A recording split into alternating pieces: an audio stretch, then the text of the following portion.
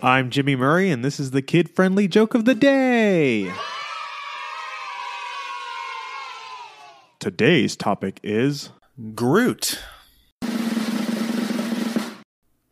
Adult Groot seems super dangerous, but even baby Groot seemed to have a bite that was worse than its bark. When he and Raccoon needed to make a quick escape, Groot would often make like a tree and leaf. And he always felt bad about taking the bounties because he knew that money is the Groot of all evil. Don't forget to tell your parents to send us their suggestions and yours to @TheJimmyMurray on Twitter.